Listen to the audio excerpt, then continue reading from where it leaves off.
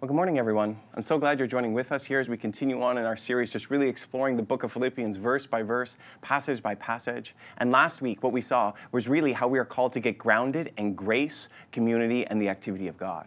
And today we're going to see where that actually leads. That once you get really grounded in grace, community, and the activity of God, what is it that it produces in your life? And that's what we're going to see in this passage. And we're going to see really a real emphasis on trust in God. So today I want to read our section and read our passage for today. And then we're just going to work it through like last week, just passage by passage, verse by verse, really just noticing what is it that God might want to say to you today? What is it that he might want to say to me today? And what is it that he might want to say to all of us collectively today? So let's read beginning in verse 12. And this is Paul speaking. And he says, "And I want you to know, my dear brothers and sisters, that everything that has happened to me here has helped to spread the good news. For everyone here, including the whole palace guard, knows that I am in chains because of Christ. And because of my imprisonment, most of the believers here have gained confidence, actually, and they boldly speak God's message without fear. It's true that some are preaching out of jealousy and rivalry, but others preach about Christ with pure motives. They preach because they love me, for they know I've been appointed to defend the good news.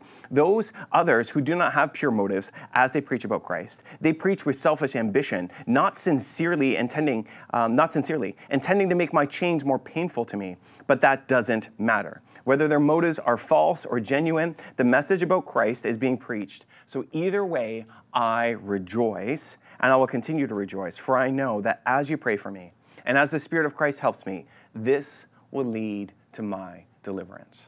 This will lead to my deliverance." And this is the passage that we want to take a look at. And today, the real lens that we want to take a look at it through is this lens of trust. Because what we're going to notice, if we pay attention, is that here Paul is really speaking about trusting God in his past, in his present, and in his future. And I want to take a look at this through that lens of trust and explore that here today. So I want to begin with what Paul says at the very beginning in verse 12. And he says, "And I want you to know, my dear brothers and sisters, that everything that has happened to me here has helped to spread the good news. For everyone here, including the whole palace guard, knows that I am in chains because of Christ. And because of my imprisonment, most of the believers here have gained confidence and boldly speak God's message without fear." And here what we see in this passage and in this section is really Paul's deep faith, confidence, and trust in how God has moved in the past. That what we see here, Paul, is he's really remembering and recollecting and really just taking a look and reviewing how God has been moving. And what he says really clearly is, I want you to know, my dear brothers and sisters, that everything that has happened to me has helped to spread the good news. That as Paul looks back, that as Paul remembers what has happened, he can confidently say that it has all led towards a purpose, to a point. He can actually say that it has all helped to spread the good news. And let's not forget that what Paul is remembering, that what Paul has gone through, this has not been good. This has been imprisonment. This has been beatings. This has been difficulty after difficulty. Paul is not in a good space right now, remember. He's actually in prison. And yet, even though he is in prison, he can say, I want you to know, dear brothers and sisters, that everything that has happened to me here has helped to spread the good news. And then he tells us the reason why he can trust in God's activity in the past, why he can trust in what God has been doing. He says this, "For everyone here, including the whole palace guard, knows that I am in chains because of Christ. And because of my imprisonment, most of the believers here have gained confidence and boldly speak God's message without fear." And I think it's really easy to kind of like blow past those verses. But this is remarkable. This is astounding. This is incredible. Because here's what's happened, right? Paul is in prison for what? He is in prison for preaching Christ. And now what is happening in prison? He is actually literally preaching Christ. That what Caesar thought, that what Rome thought, that what the government thought was that if they put Paul in prison, if they try to stamp this out, it'll stop the spread of the gospel. If they just kind of squash this, the movement of the gospel will not spread. Yet what do we see in this passage really clearly? Is that the message, the good news, this is now spreading at the very heart of the empire. It's actually even spreading, what does Paul say? To the palace guards. Right? That Caesar thought that if he would just put Paul in prison, this would wash out this silly little movement. But instead what ends up happening is it's starting to spread now in the very heart of Caesar's household, in his guards, in the palace guards, in the empire itself. Like, this is astounding. This is how God's gospel and God's movement and God's kingdom sometimes really does work. That the enemy and the emperor and the oppression tries to stamp it out, but what it does is it just causes it to spread and to grow. That's what we see here. For everyone here, including the whole palace guard, knows that I'm in chains because of Christ. That Paul is preaching now to his guards. Paul is preaching and speaking about Christ wherever he goes. And because of this, he can now look and say that everything that has happened has actually led to the spread of the good news. That as Paul remembers and recollects and goes through all that has happened in his past, he can actually speak about it with confidence and trust in God's movement because he is seeing actually the gospel spread.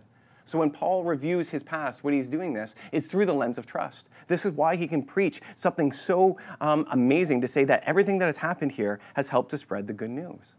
When Paul preaches this, and when Paul shares this, and when Paul writes this to the church in Philippians, it's actually really an allusion to a similar prayer that's found in Genesis from the person of Joseph, where we read this in Genesis 50, verse 20, that you intended it to harm me, but God intended it for all good. He brought me to this position so I could save the lives of many people.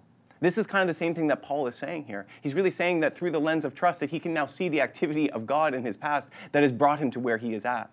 So the first thing that we notice in this passage is that Paul, as he looks into the past about what God has done, that it's through that lens of trust and confidence in the working and the providence and the guidance of God.